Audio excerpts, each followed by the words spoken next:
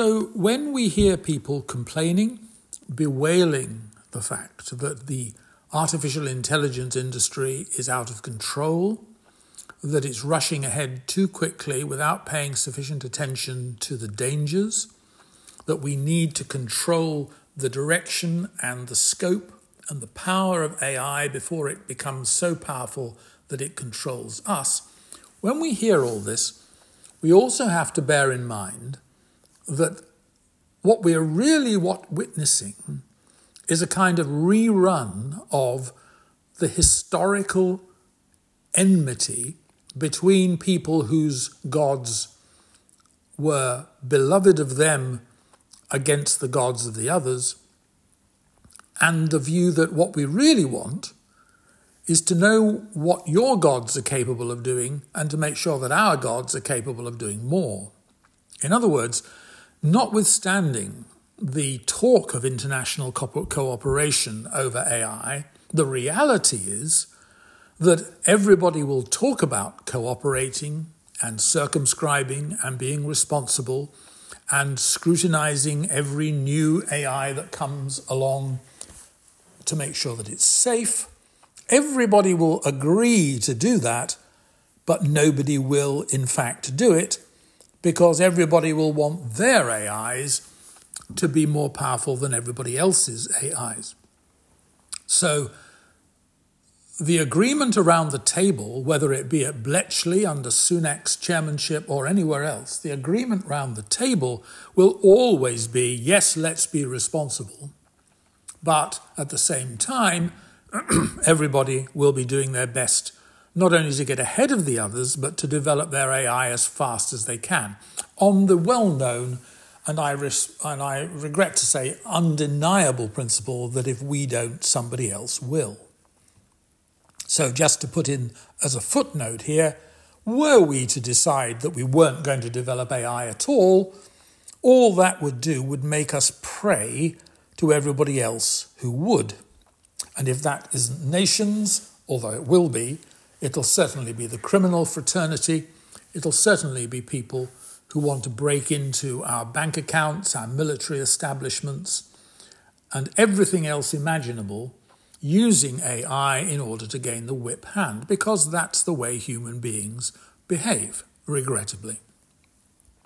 And it doesn't matter whether we say we have an agreement with China, we have an agreement with Russia, we have an agreement with America, the European Union, or anybody else, and India.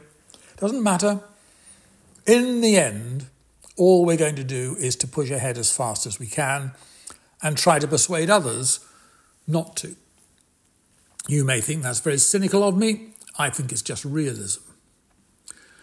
So, something like the Bletchley Conference, hastily convened, will have been a conference at which people were as much trying to size up where everybody else was and whether they were, in fact, as far ahead of the game as they thought they were, as it will have been a conference about trying to limit the scope and the risks associated with AI. And that wouldn't be so dissimilar from an interfaith conference where people are all trying to say that they want to be friends together while at the same time weighing up whether their God is more powerful than your God, and so on and so on. So how do we deal with this? What's the way forward? What's the reality? Well, the reality is that AI is not going back in the box. The genie's not going back in the bottle.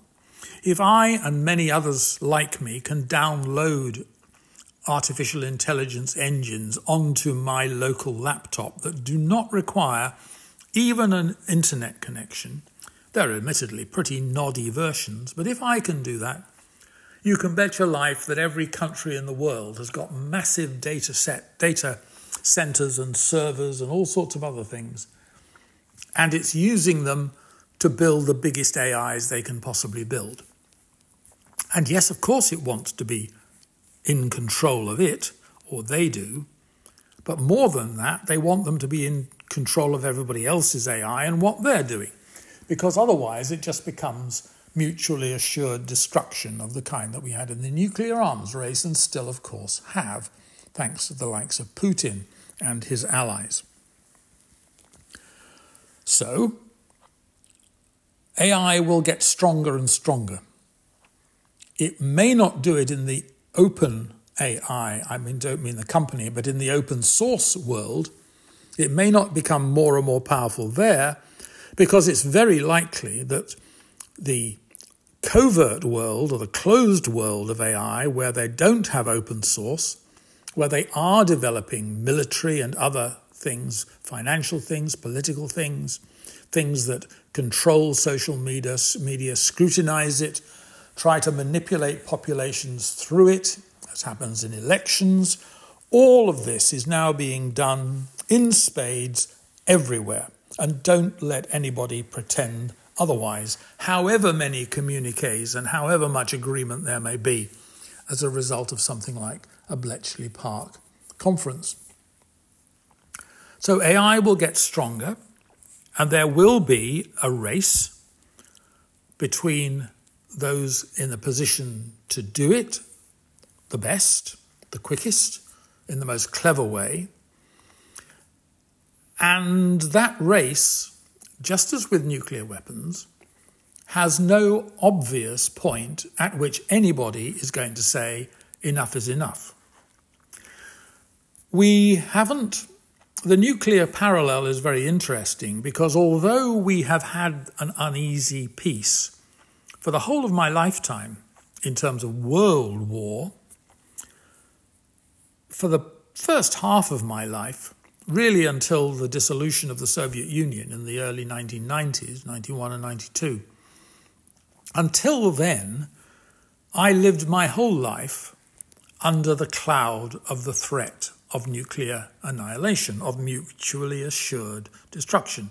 I can't say I lost much sleep over it, because it didn't seem to me that there was very much point in losing sleep over it, but it was certainly a background reality. And although it doesn't happen very much now, it certainly happened then that we had things like the Ban the Bomb marches, people camping around the Greenham Common, where the cruise missiles were launched, people like Bertrand Russell taking a leading role in trying to say that these nuclear weapons would be the destruction of the world.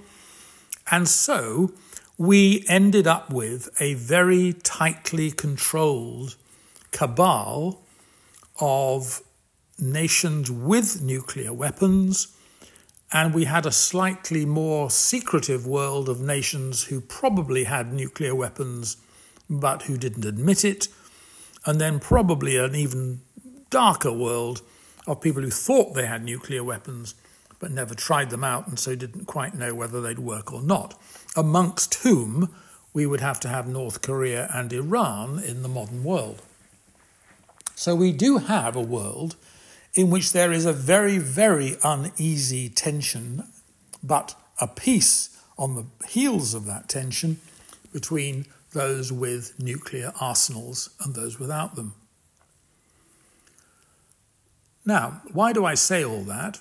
Well, I say it because it's very likely that the AI world will evolve in much the same way. Somebody sooner or later, and I suspect that it's probably sooner rather than later, is going to produce an AI that is so powerful, so capable of effectively doing anything, that it will represent, in some form or other, what's called AGI, Artificial General Intelligence. And let me just say a little bit about that, because I think it's important to be clear what it is and what it isn't. Under normal circumstances, and I am now repeating things I've said before, but I'm sure that there'll be people picking this up without having listened to the other 420-odd episodes. Under normal circumstances, an AI is trained with something fairly specific in mind. They began, as some of you will know, identifying handwriting or being able to identify the species of an animal in a photograph. And then they got onto facial recognition, and now they can describe images, they can respond to conversations, they can translate text. And all of these are very specific things that AIs can do, and they're trained to do them with training data and verification data and systems and methods that are specifically intended for those purposes. So, an AI that's very good at facial recognition or at image description or at generating text is probably not going to be that good at many of the other things that AIs could do. And there are two reasons for this. One of them is that it hasn't been trained on it, and the other is that what you might call the cognitive structures necessary to achieve these things are different. And therefore you need a different architecture. The neural net needs a different architecture if it's going to be working on images, visual images, from that it needs when it's working on something like text. But that being so, we have still seen a remarkable convergence of the two, so that we now find that the same engines that can decipher text, transcribe text from audio into words or from words into audio, that can look at an image, look at a metaphor, and tell you what's in it without any clues whatsoever. All of this is now possible, and all of these engines, these models, as I should really call them, all these AI models are essentially converging so that the same model can do many, many things. And these models needn't be very large either. The latest version of OpenAI's GPT 11.06 Preview, Turbo, whatever you want to call it, which will certainly be followed before very long by GPT-5, now that Altman is back at OpenAI.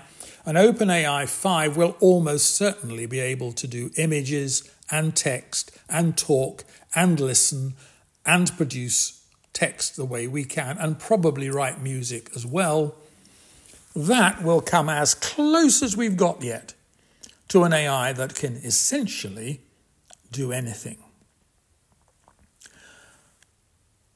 What's this got to do with all the gods of the heathen, they are but idols? Well, for just the point that I was making in the previous episode, episode 13 of series 11, when you've got a race between nations who, for all that they're pretending otherwise, are working on AI as hard as they can, as fast as they can, either to catch up or to stay ahead or whatever you like, simply for the very simple reason that they know that if they don't, they will make themselves vulnerable to attacks from other people.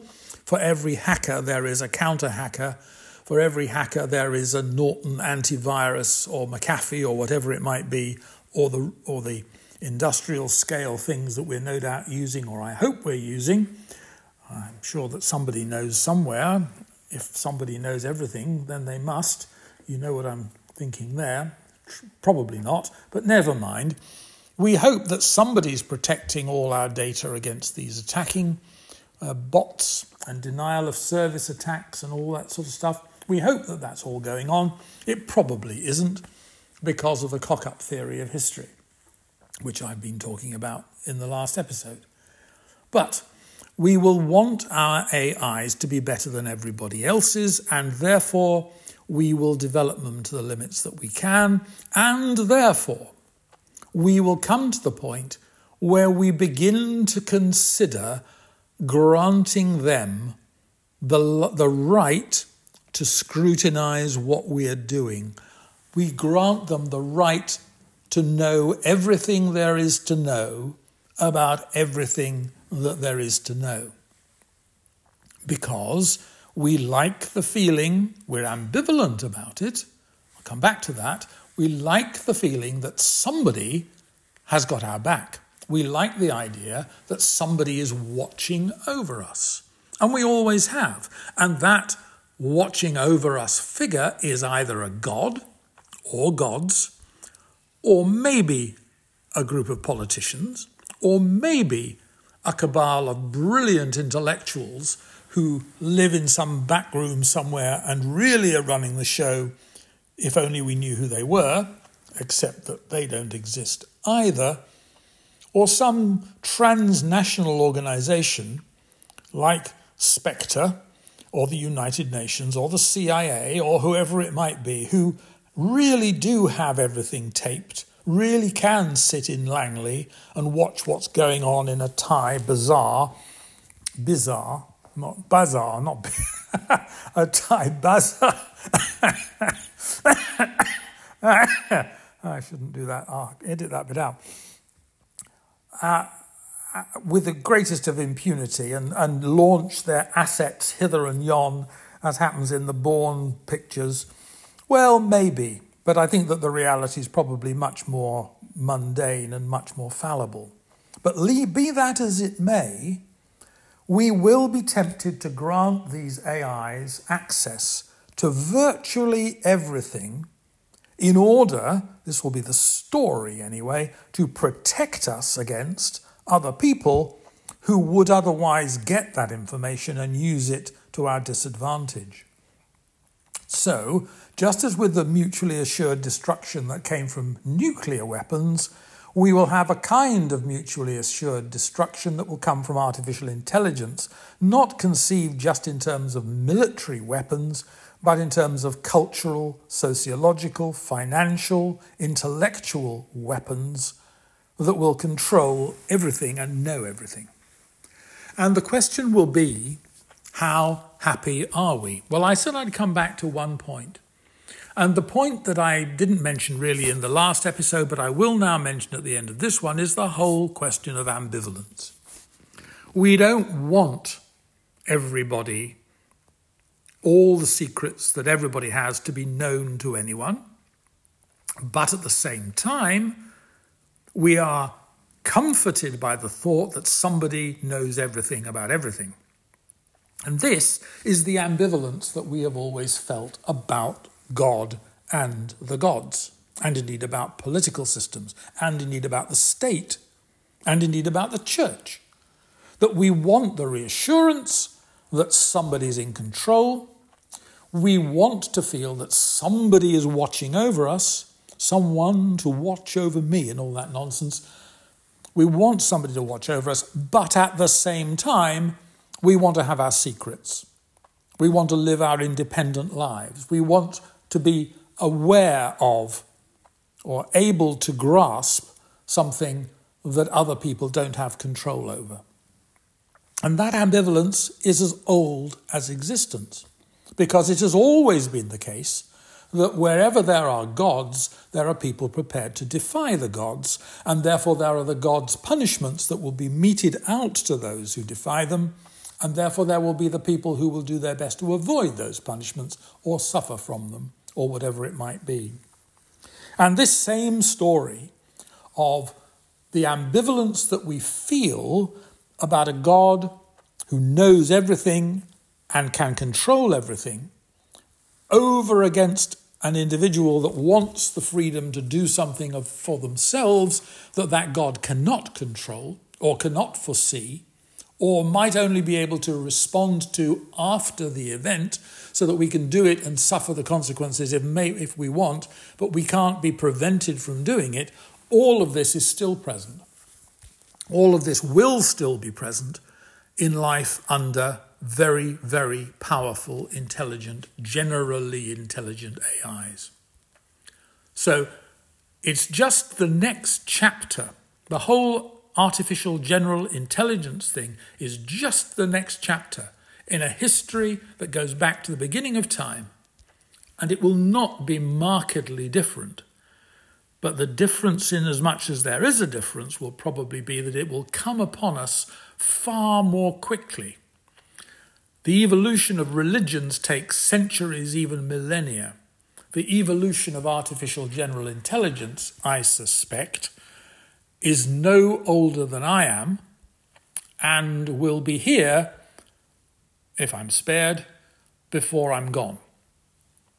And that means that it'll be about 80 years, the whole thing, from beginning to end. And with that thought, I will leave you. Thank you for listening.